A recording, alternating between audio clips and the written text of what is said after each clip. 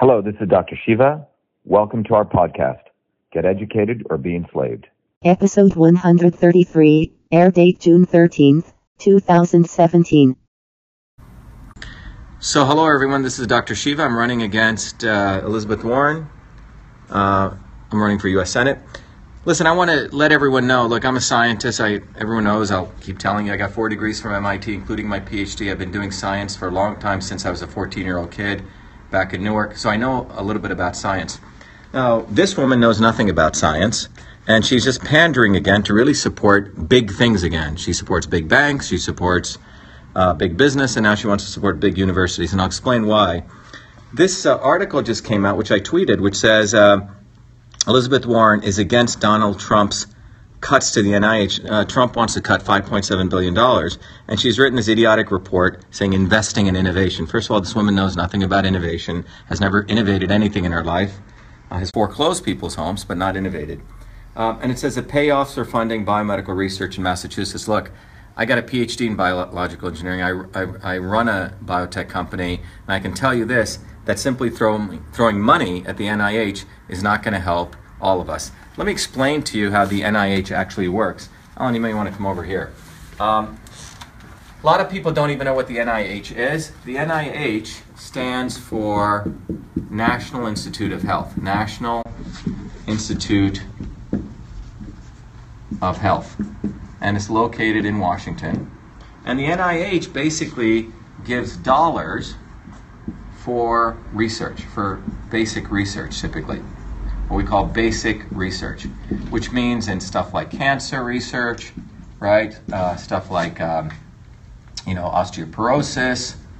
You can go down the list. Alzheimer's, etc. A lot of the research that my new company Cytosolve and a lot of the work I do works on. So NIH funds basic research, and the goal is that you fund basic research, and we're supposed to get new discoveries, new innovations, which really help all of humanity.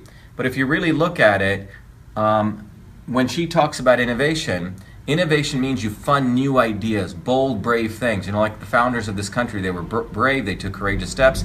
But the NIH has actually become a racket that sends money around through basically insider horse trading to big universities. And a lot of people don't know this, so I'll explain how this works.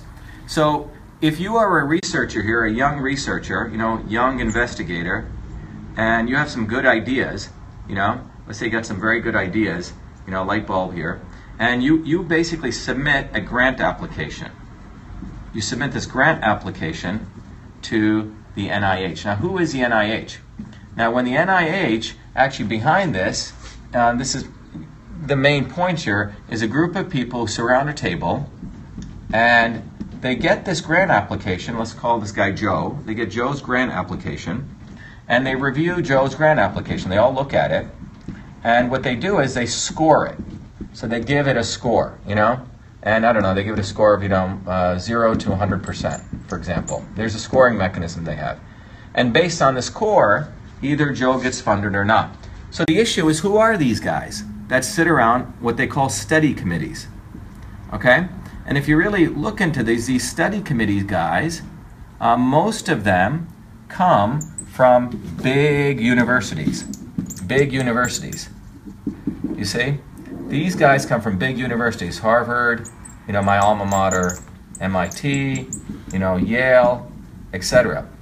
Now, Joe here, poor Joe, may not be from a big university. He may be from a little state school over here, down in Alabama. Alabama, where a lot of good people, he's worked hard. He couldn't afford to get into these big universities, and he does really good work. But you know what? He's not part of this insider game. So when these guys look at it, Joe gets a score of 30%. What's even more interesting is if you actually look at this NIH application, Joe has to he has to prove to the NIH that he's already done some of the research which he's applying for. Remember, this is supposed to be innovation, so Joe's got to actually prove that he's already done something before, which he really can't do because he's applying to do new stuff.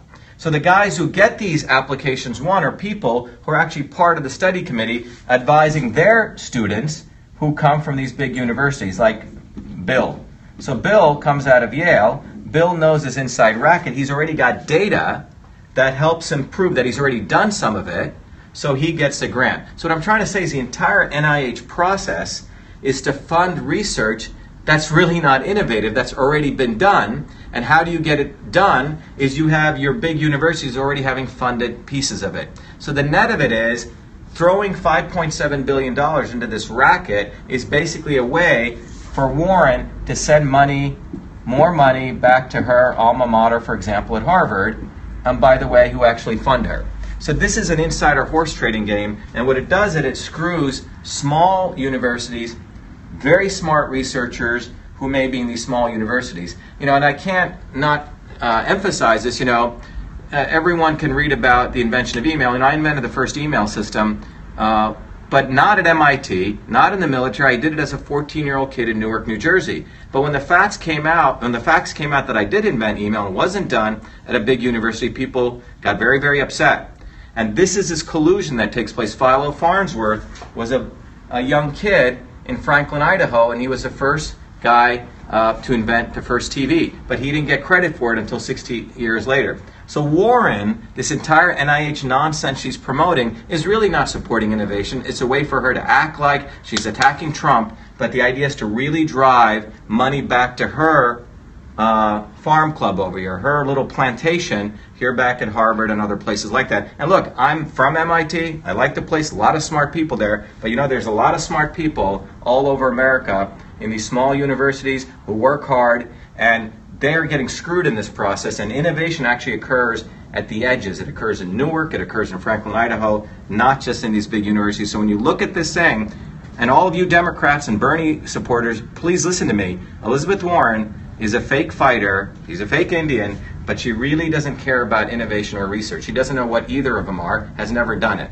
Thanks a lot. Again, go to ShivaForSenate.com and support our campaign. Thank you.